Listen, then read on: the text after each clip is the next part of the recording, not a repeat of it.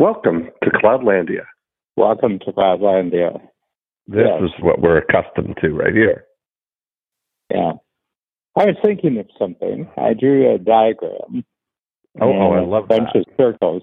It's a bunch of circles, so it's like a target, a bullseye in the middle, and then it's got circles, concentric circles going out. And in the middle is value, V-A-L-U-E. Mm-hmm. And then the next circle is simplicity. And then so I'm thinking this through. The third circle is, just trying to think, marketplace. I'm going to say marketplace. Okay. And then the fourth circle is complexity.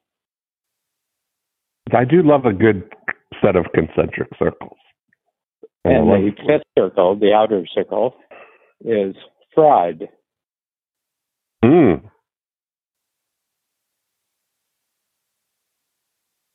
Okay. So fraud, complexity. F-R-A-U-D, fraud. Yeah. And what it strikes me is in the marketplace, a marketplace is considered a place where this happens. There's new things that happen. There's new things. New ideas, new products, new services, new possibilities. And the ones that ultimately win are the ones that simplify what's going on and they create value in the center. Mm-hmm. But there's a lot of different people in the marketplace. And since when something new happens, it's not entirely clear what's going on, what the possibilities are. There are other people who use complexity to keep people sort of not knowing what's going on, and they move into the area of fraud. Okay. Mm-hmm. Now, my whole point about this fraud, it may not be criminally liable fraud. It's just what it's sort of creating something that large amounts of money are devoted to, but they don't really actually create any value. So it's a lot of give me an example of some of these in the world here then. Well, one was just announced this week. It's called the Metaverse. Okay, this is my big meta topic for today, because literally we just sat down before I came on here. We started watching Mark Zuckerberg's keynote address about the metaverse and the Twitch. So it was on my list for us to talk about today. But, so metaverse, walk me through then your thinking here. Well, it's the marketplace. So at any time, the marketplace is, the marketplace holds the goody stuff that's in the marketplace, and then there's constant new stuff that's being introduced into the marketplace. Yeah. And to excite interest and to excite, people's, commitment and their cash and everything. Yeah. All sorts of images are given to them of what's possible in the future. If they will invest today, then much bigger results will be theirs in the future. Mm-hmm. Okay. But if it's given in a way that I don't really know what this actually is, and it's kind of complex, my feeling is you have to be very much on the outlook for fraud. Mm-hmm. So this is part of your levels of vigilance. When you're exploring something, you're looking for how to simplify it, where the complexity is. This is an observation. Yeah, my sense is that nothing new really gets useful until it's simple. And I give you an example when the personal computer first came in.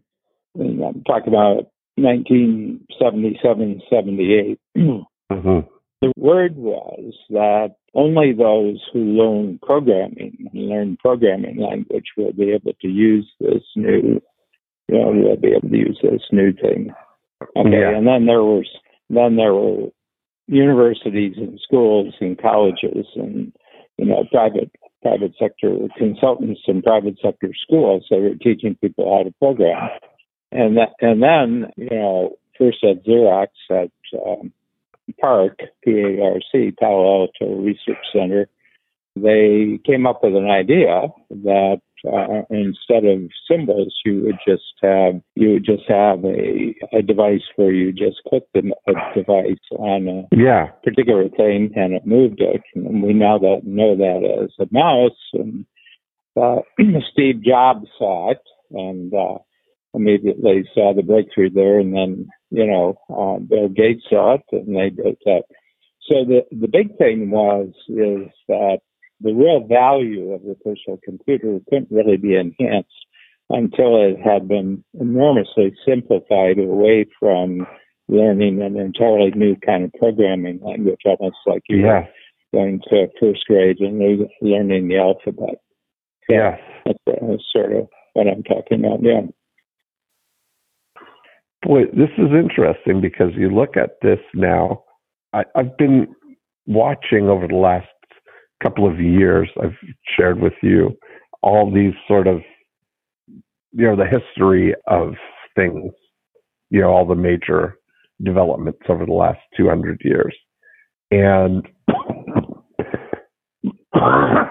there's always the evolution of the actual thing becoming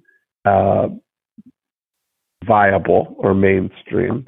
And then there's a cascading of people who, with this new capability now, are able to create simple ways to, like when you think about when the railroad was put all in place, that opened up a distribution for the catalog business, for instance, all the things that were built on top of I was thinking about my role, where I tend to think and be is not in that undergirding, like the preparing of something, but where it becomes practically useful in mainstream. I'm a simplifier in those, finding the capabilities and making something simple. Yeah. Yeah, we share that. Yeah. So, I mean that's my deal too. It's my joy. It's my it's what I'm interested in, and why as an entrepreneur I've become more and more successful over the years is because I have a knack for taking complicated things and making them simpler for people who appreciate that and are check writers. Anyway. So I was just looking at it because I got into this on a podcast. I won't say which one it was, another podcast, and somebody wanted to tell me that this was a fundamental breakthrough that Mr. Zuckerberg was introducing, and this was the next thing. And I said, well, the thing he's got on his head when he's doing this has been around for 10 years, and he didn't create it. He bought it from somebody else. So this is something new on his part. And I've tried it, and it took me about 25 minutes to even get it to work. And it just seemed really complicated. And I'd have to learn all sorts of new habits. And then when I got in, it looked, I said, looked like a return, really early kind of cartoons that I remember on television in the 1950s. Didn't have real great high resolution and high quality. So, but I'm being told that this is the next great breakthrough, and it seems really complicated. First of all, as my complication sensors went off, my complication alarms went off, and that means don't buy anything, but there's a chance here to simplify and sell something. Right. Yeah. And that's, when you start to think about certainly is not just Mark Zuckerberg, but it seems like all the electronic and digital movers are going in that direction. And there are many different ways for it's a more immersive experience, like whether it's the glasses, like Facebook just launched with Ray-Ban glasses that look like real glasses, but they actually take video and photos. That's one step of it, and then moving towards, I think that will probably be, I think glasses is probably a much more likely thing that we will do as opposed to headgear, Mm-hmm. It just seems like for mass adoption. Can I ask you a question? Why I've so enthusiastic about Zoom over the last 2 years is because you can get all sorts of really great things done a lot faster and a lot easier than I could prior to its widespread use. In other words, we were using it, let's say, 7 years ago, and it's better now technologically than it was, but it was really good 7 years ago. And it was really good for us because we have three main headquarters in the United States, Canada, and the UK. And it was much better than any of the previous virtual conferencing platforms. It was a lot easier to get on and everything like that. So, and so it was really useful. And then when the COVID pandemic and the lockdown prevented travel from doing our business with travel, either our going someplace or other people coming to us, it was our solution, needed solution. I mean, it bailed us out. But what I noticed, even though it allowed us to continue business, it actually gave us all sorts of new ideas on how to do even better business. Okay. And, we're within 2 months of having our best sales year in 15 years. And, everything is just clicking right now. And Zoom is the answer. So the thing I'm saying is that if I use my circle diagram, there's the marketplace and there's a disruption. And it seemed to me that Zoom was a great simplification, which created enormous value that went to the center of the circle. Okay. Mm-hmm. And now that I think of the other way of doing it, it seems very complicated. The traveling and having to do all sorts of things by travel and airplane. Yeah. Going any place, it seems very complicated. And I almost feel like I'm being taken advantage by the airlines because they really haven't. They had 2 years to think about creating some sort of new value for me, and they didn't. Right. They actually introduced a whole bunch of complication into my life. So I'm just using this to compare that unless something that I really want that's now complicated gets simplified and I get some new value out of it, I don't care what kind of promises for the future are being made. I ain't going for it. Yeah. What did you decide about the jet situation? Well, I mean, we have the jet, or are you talking just normal airline here? No, I'm talking about the jet experience that you had in Boston and finding. Oh yeah, well that wouldn't solve our problem because it's a small jet. It carries 4 passengers. But I'm talking about, we are going to resume normal in-person workshops in January, Toronto, Chicago, LA, London, and people will have a choice whether they want to do that or they can resume continue on with the virtual Zoom workshop. Yes, exactly. Yeah, the two will not be combined. We will not have hybrid classes where some of what's taking place on a day. Right, that makes sense. Is in person. I can't stand the hybrid. You're either on or 100%. So, yes. And so that's it. But I was just thinking about this, that as we talk more and more about the movement from, and the difference between the mainland and Cloudlandia, that first of all, there's fraud in the mainland, but there's also fraud in Cloudlandia. Mm-hmm. Mm-hmm. And what do you mean by that? So that's an interesting... Well, they're making promises, and gotcha. in some cases asking for money with the promises. Mm-hmm. But essentially what they're saying is going to happen is, in fact, not going to happen. One is that they don't have the means to make it happen, or, it's... Do you know what I feel that way about? When I say fraud, there's a criminal definition of fraud, which can send you to jail. But there's another kind of a fraud that, watch out for that person, because whatever he says never turns out to be.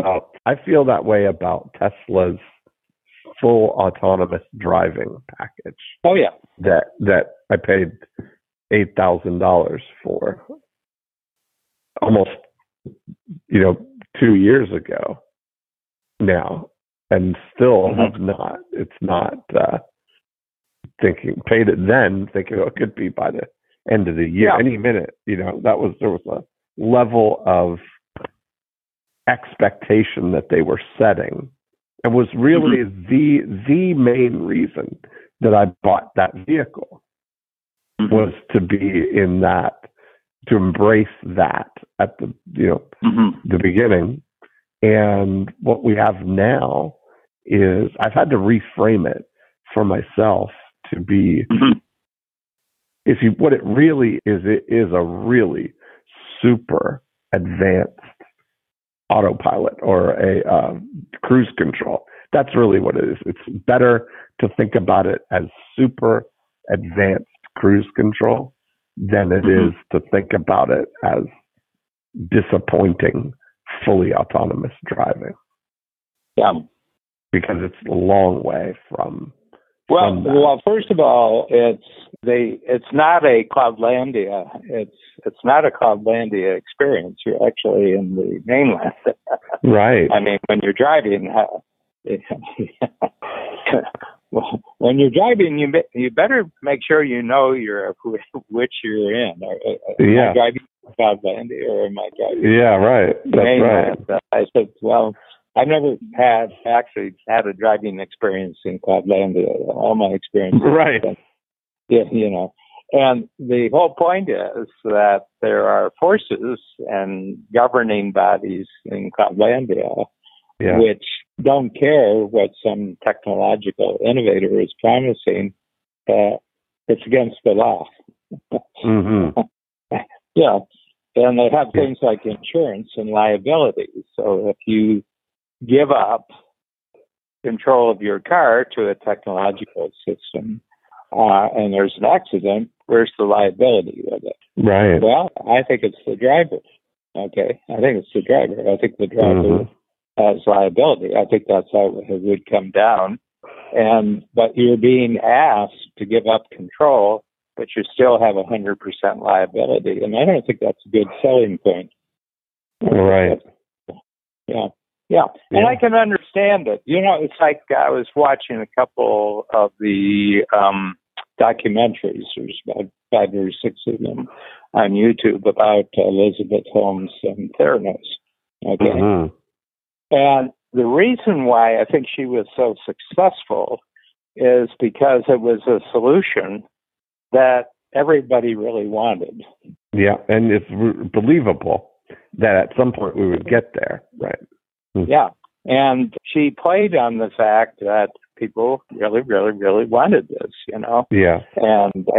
But she could never produce the goods. She could never set up a situation that was independent of her controlling it, where a independent third-party lab could actually do a complete test and everything else and validate it, she would avoid that, completely. Mm-hmm. And there are science and technology writers, one of them for John Carreyrou from the Wall Street Journal, who said, well, this is the first thing you look for in any claim of a technological breakthrough is you have to have that independent third-party testing arena where the innovator cannot control the circumstances and can't control the outcome.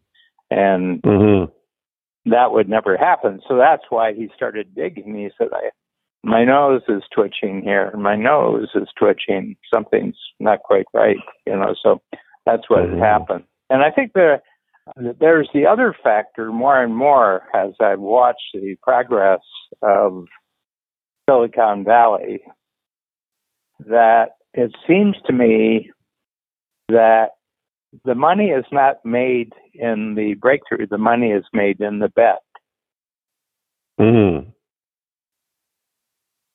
In that you're betting that this is going to happen, you mean, or that the... Yeah.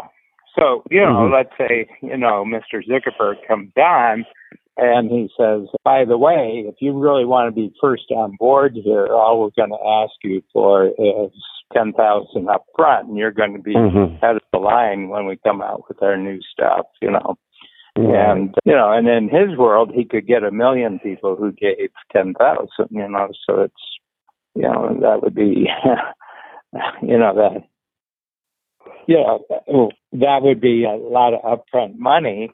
And there would be people who, it's Ponzi, like the first investors get paid as the later investors can come on. Well, it's fraud, it's fraud.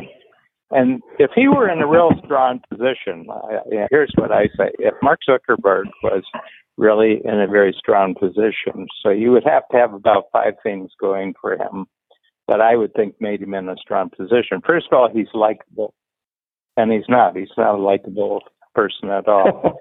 and he has become less and less likable, I would say, over the last 10 years. The other thing is that he had a really solid, excited, motivated corporation working with him, and he doesn't. He's got civil warfare going on inside of this corporation. There's leaks. They're having to they're having to have meetings. He's got whistleblowers inside, and the other thing is that what he was doing, and technologically what he was doing, was just seen as a force of good in society. Like social media has just been the most wonderful thing. I mean, human people have paralyzed and they're being healed. People are hopelessly lost and they're saved and everything else. That has not been the impact of social media. It's been increasingly seen as a terrible negative, and then it's been seen as being very, what I would say, biased in the political realm, where it's being used to favor one side of the political spectrum and the other. And now there's real complaints that their bookkeeping on what they're claiming as the number of ad clicks that they're getting. There's deep investigations knowing that what he's claiming for the power of his advertising, which is essentially what his business is advertising. Well, that's what creates the revenue. The results they're getting are fraudulent, and that's not true. The results they're getting. And then he just got hit technologically by Apple, because Apple is a huge player, and Apple has just empowered its users to say whether or not they want to receive ads from a third party, party ads, and that's hurt him. And the other thing is that he really hasn't created anything new in the last 10 years that I can think of. Has he created anything new in the last 10 years? Mark Zuckerberg? Facebook? Yeah.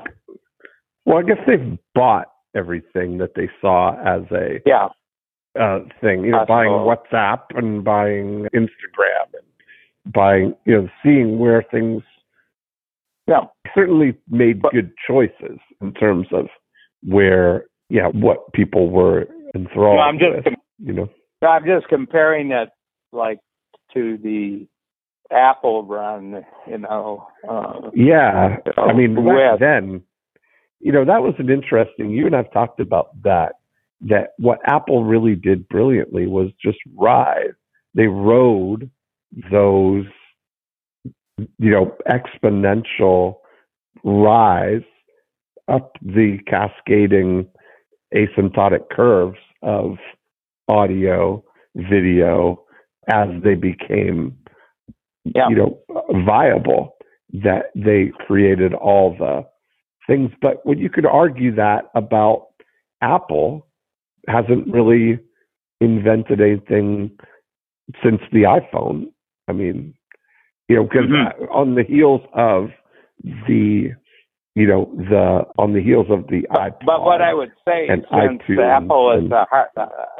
since Apple is a hardware maker, they've clearly improved their hardware over time. Yeah. They've had some glitches, but I mean, somebody showed me the latest iPhone. I said, boy, oh boy. I mean, what's packed into this and how beautiful it is, everything like that, And so anyway, but my sense is that since he never had hardware, he never had anything that could be put out there as beautiful, and he couldn't have stores because he had nothing to sell.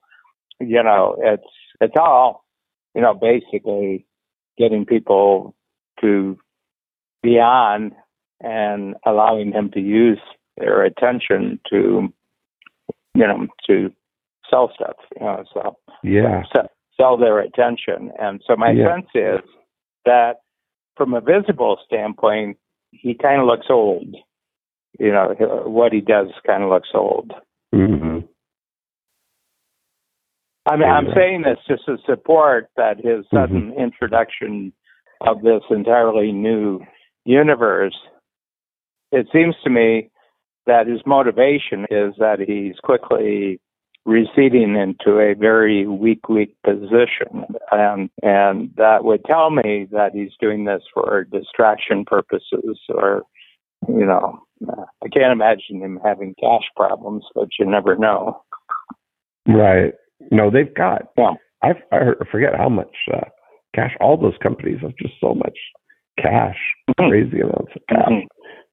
That, you look at I wonder, if you do think about like going forward, if you're thinking, it has this, I think I shared with you last week, the idea of the insufficiently bullish mindset for NFTs and blockchain in 2030, that if you and I mentioned several months ago, the buzzword that is starting to gain traction was metaverse. I remember sharing that with you a few months ago. And that was something that we both started kind of looking into. And now that certainly has gained momentum. And so the idea of this. Well, it's gained momentum based on what? Based on the actual reality, or based momentum on increasing hype? Well, I think that. I mean, is there any new capabilities out there that weren't there a year ago? I mean, actual capabilities. Yeah, there are. But they're in worlds that you and I wouldn't be exposed to. For instance, Fortnite and gaming worlds, like what's happened over the last little while is they've been playing out where, Fortnite had a concert, like a, VR, virtual world, metaverse concert that had 10 million people live in the concert. And that's kind of a big thing, in terms of what they've done, in terms of the worlds that they've created, that everybody can kind of gather in and all converge at this one location where the concert was.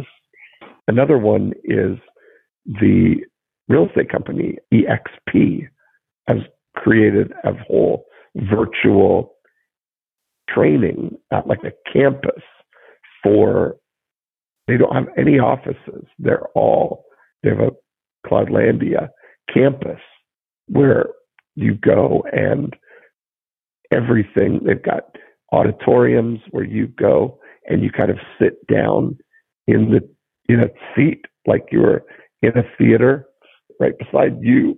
I could look right at you and have the thing. You're an avatar, of course, but I can talk to you. We're sitting right beside each other. We're looking at on the stage and somebody is on stage speaking. So in the early days of this, I mean, we're certainly like the foundational things are advancing pretty quickly. That's why I think it's gaining momentum, you know? Mm-hmm. It's kind of like it's like those things where the moth that doubles every day, and, you know, it's only in the last day, it is half of the pond, you know? But up until that, 2 days before it's completely absorbed the space on the pond, it's only 25% of it, you know? So it's almost like unnoticeable still. It still feels unlikely. Well, I think my basic question is it good for anything? Yeah. What's it good for? Well, I can imagine, Dan, that we may be judging the potential of some of these advancements based on that Zoom is good enough, for instance. But if you think about things that you've seen, like do you remember there was a movie, The Kingsman, where they had, remember the holographic boardroom where they would holographically come on? If that was simplified and reasonably easy to engage, that feels like that would be a pretty good experience, right? If it was feasible, if it was possible. Yeah, I'm just saying, at the idea level, are any important ideas being developed can be developed by two people sitting and drawing something on the back of a napkin? I'm not being sarcastic here. I'm just saying. Yeah. I'm just saying sarcastic that when you're doing Breakthrough Blueprint and you have 12 individuals and they are engaging step by step through their 8 levels of Profit Activator, is it possible that Metaverse conference on the planet is more valuable than what you're doing with 12 people? No, and I look at that as just a way of doing it. Like if we say the two options right now are the poles of this are live in celebration with 12 people in a mainland boardroom, and the other option is 12 people on screen in Zoom, which is valid and equal and good. It is the next best thing that we have viable to us. But if there were a way that it could be enhanced to be more like the virtual or the real. Can I tell you what is the actual essence of the experience? Oh yeah, no, absolutely. I agree with you that it's the. The essence of the experience is that fundamental creative communication is taking place. New ideas are being created. That's and right. I'm just asking if everything that Mark Zuckerberg has anything to do with an activity that two people who are really smart and listening to each other can knock off. They can do it on Zoom, or they can do it. First of all, I think you can do it with Zoom better than you can do it on the phone. Okay, I'm absolutely convinced of that. Okay, yeah. And the other thing is that over the last 2 or 3 weeks, I've had the experience of meeting one-on-one with individuals for the first time, and in 20 months. And I have developed a sense that if I'm meeting one-on-one with something, it's got very definitely advantages over meeting that person one-on-one with Zoom. Okay. Mm-hmm. But if there's 5 of us, the Zoom has advantages over 5 of us meeting in person. So if you and I, Table 10, are meeting, it's got it way over you and I meeting on Zoom. Yes, absolutely. Yeah. But if there were 5 people at the table, the Zoom has it way over the 5 people at the table. Mm. I'm just giving you my You're own throwing experience. that out there. Yeah, just experience there. Uh-huh. Yeah. Why do you think that is? So what I'm doing is that Mark Zuckerberg believed, I think, 10 years ago, that just getting them, basically on their iPhone or whatever they were doing, that he could use their attention and sell it really easily, and they'd never get bored of him grabbing their attention and selling it, because that's what he does. I mean, he's not doing this for any other reason than to get you experience for free and sell it for advertising dollars. I'm just putting that as a proposition. He has no higher purpose than finding a way to grab your attention. What he's worried about is that it's wearing out what he's been doing for 10 years, and he's got to come up with a new way of grabbing people. So I'm saying, it seems to me that he's trying to get people to buy into a new form of distraction, because his old form of distraction isn't working as well. Yes. But distraction is not creativity. Distraction is not creativity.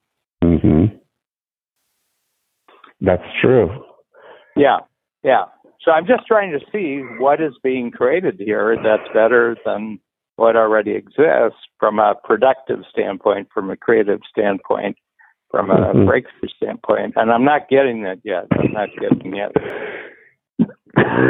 Yeah, I think we're starting to see, I think some of these things like the Alexa and whatever Facebook's version of that is, I start to see about things that we're using, like they kind of sneak up on us, like you can imagine where with the glasses and voice to be able to, do you remember when we were at Abundance, one of the early years, there was a gentleman who had a technology where these glasses could track your attention, track what you were actually looking at, and you could click a button with just your eyes by focusing on something.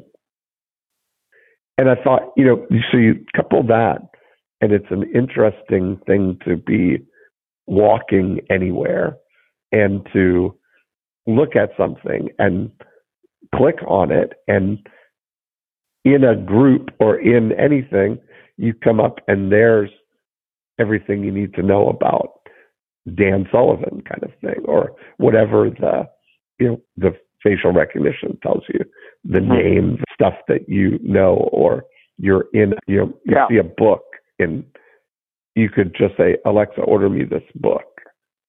And I think a lot of these, there's a lot of opportunity in there.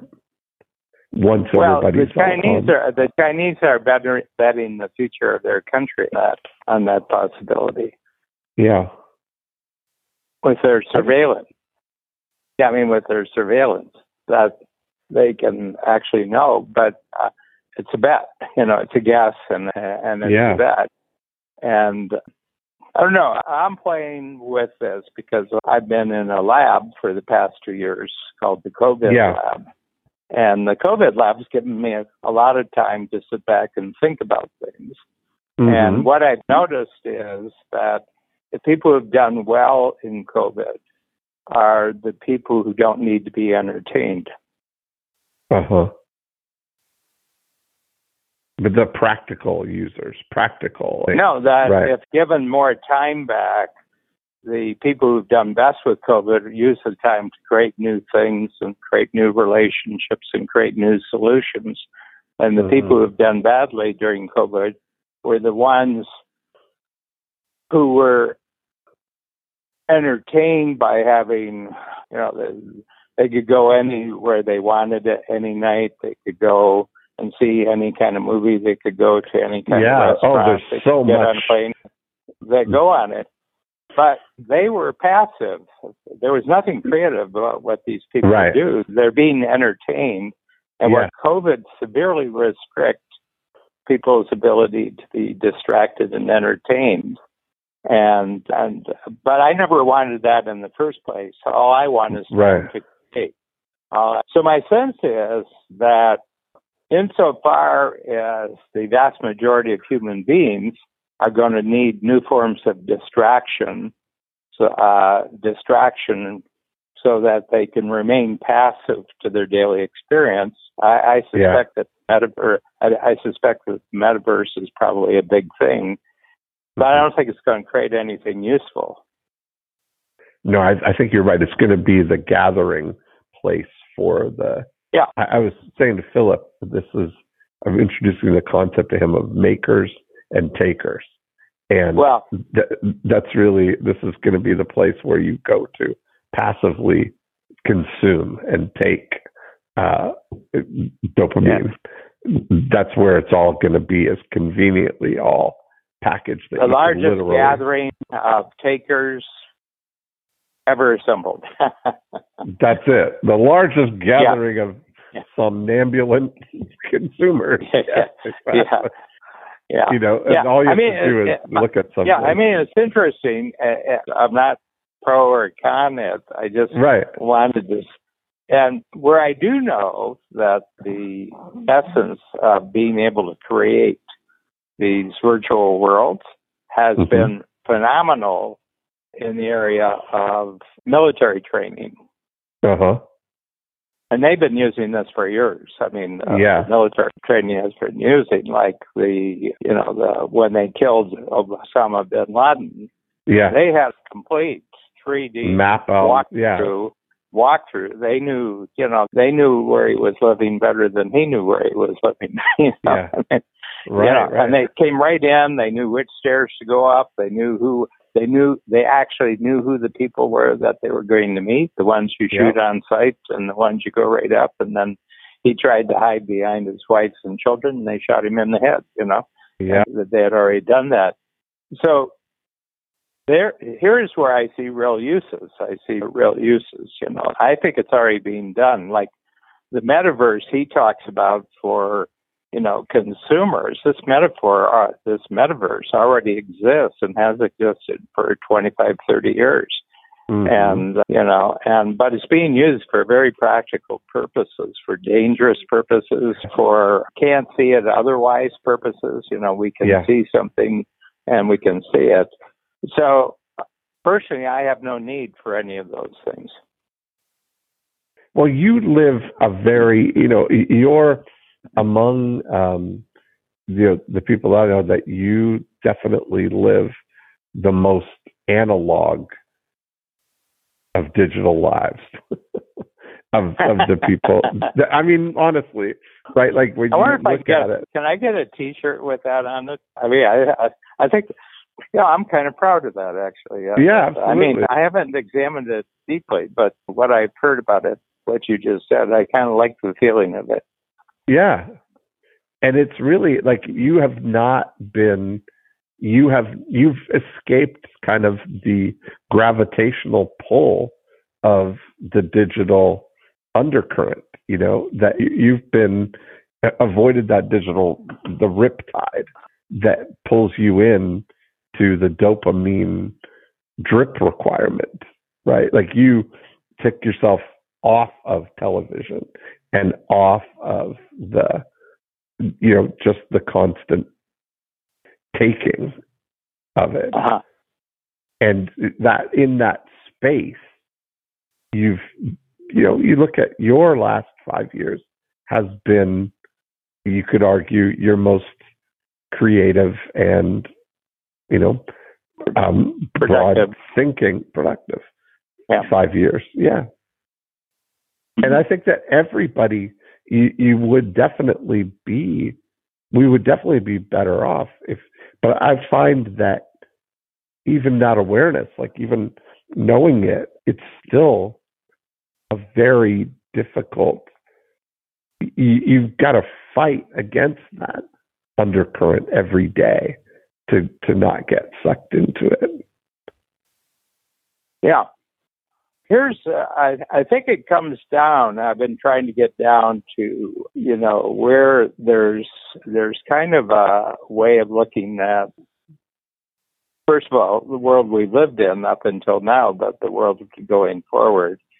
And my feeling is that there's part of the world that is kind of negative towards humanity. They really don't. I mean, first of all, they don't really like the part of humanity that they actually walk around inside each. In other words, they don't really like themselves, as individuals.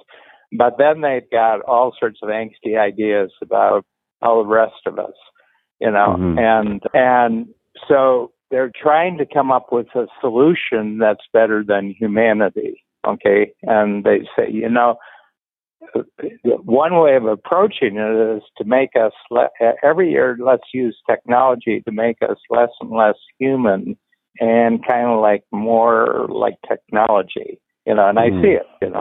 And I said, well, I don't know. I mean, first of all, I said, you're making a bet, that if you become less human, technology is going to make you better. I said, it seems to me that's a bet.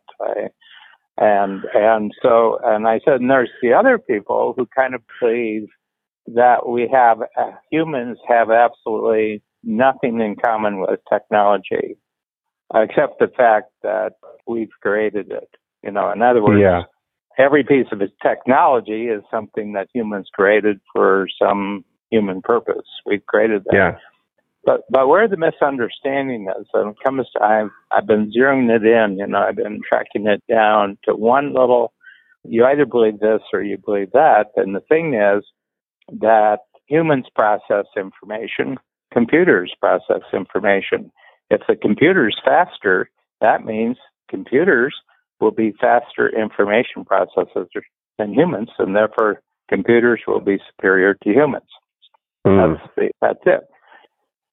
And I said, well, if humans process information, and that's it, then I think you're onto something big there. But I don't think humans process information. I think humans, first of all, take in very little information,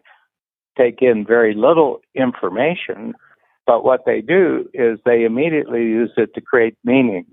And humans are meaning-creating creatures, and technology doesn't create any meaning, has no ability to create meaning whatsoever. Right. Data is an information. Right. Yeah. Yeah. And so we actually don't even use that amount of much information that comes in. I mean, sight-wise, our brain only picks up about 10% what it thinks it's seeing. And the brain itself is just going to the files and says, we can just fill in the background here. It kind of looks like something.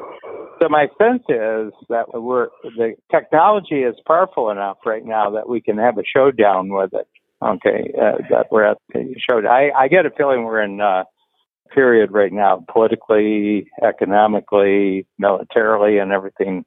Culturally, we're kind of in a showdown period, and part of the reason is that technology has got fast enough to fool us with the idea that in some ways it can replace the human world with a technology world that we're going to find much more enjoyable and much more interesting. Right. And I said, well, it's a guess and it's a bet. And I said, but it's premised that somehow computers and humans are the same, except that computers will be better. Yeah. Yeah. And I mean, that's what's going on right now. And I think that's why it's kind of scary right now, and of your life, Dan, how much of your life is analog, let's say, like a normal, a day in the life kind of thing? I know you go to a lot of news sites and you're online. Is it still a couple hours a day? Well, I would say, I do use digital. I mean, I do use digital to improve my analog experiences. In other words, I'm a big reader, and it's just a lot easier these days with the internet. Kindle. And Kindle is great, and then the internet itself with the various news sites, news sites and news platforms. So it's a huge jump. I mean, it's a huge jump.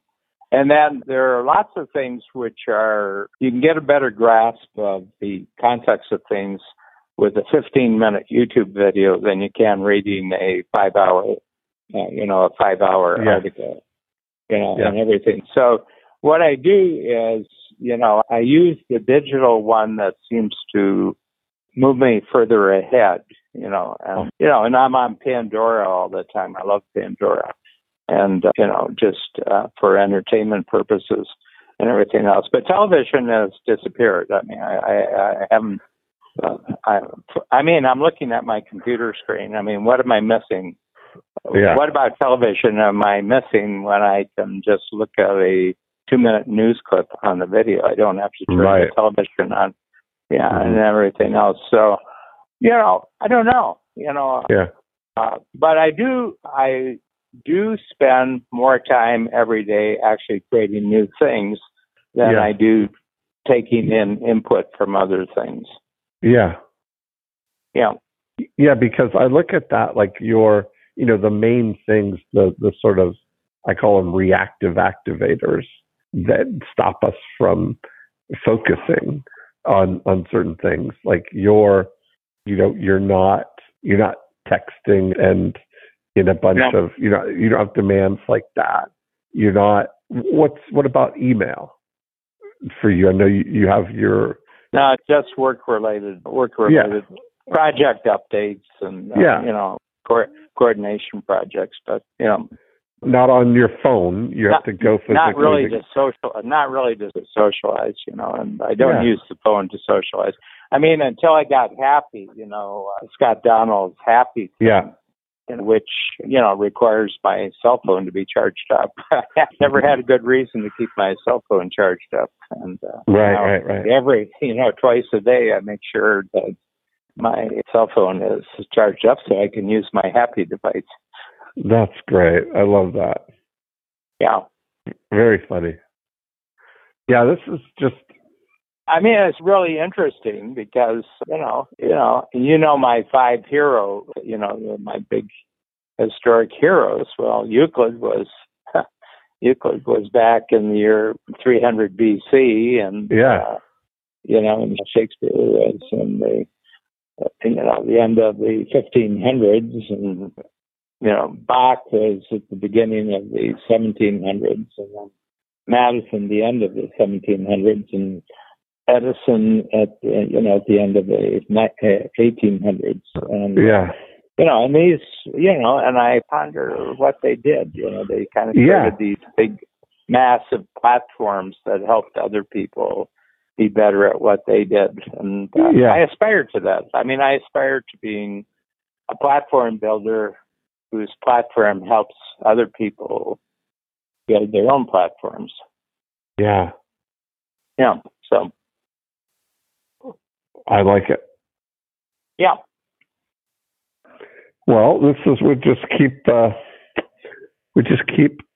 observing, keep Yeah. playing. And I think you and I may be crossing paths on Thursday and Friday because we are going to Phoenix and we are going to be live at Genius. And I don't know if you are or not. No, I'm going to be in the metaverse, as they say. I guess I will be. So we'll see each other virtually. We'll see each other. Yes. Yes. And then but I will be there on Thursday, Friday. Yeah, Genius Network for sure. Yeah. And then I imagine you'll be traveling then on next Sunday. Yeah, we're doing the week at Canyon Ranch, so we're going down. And I think they're in their last years. I think they're You do. models. Yeah.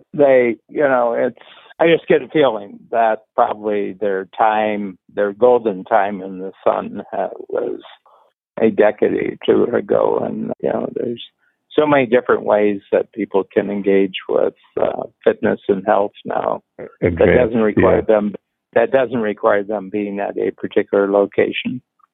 And, right. Yeah.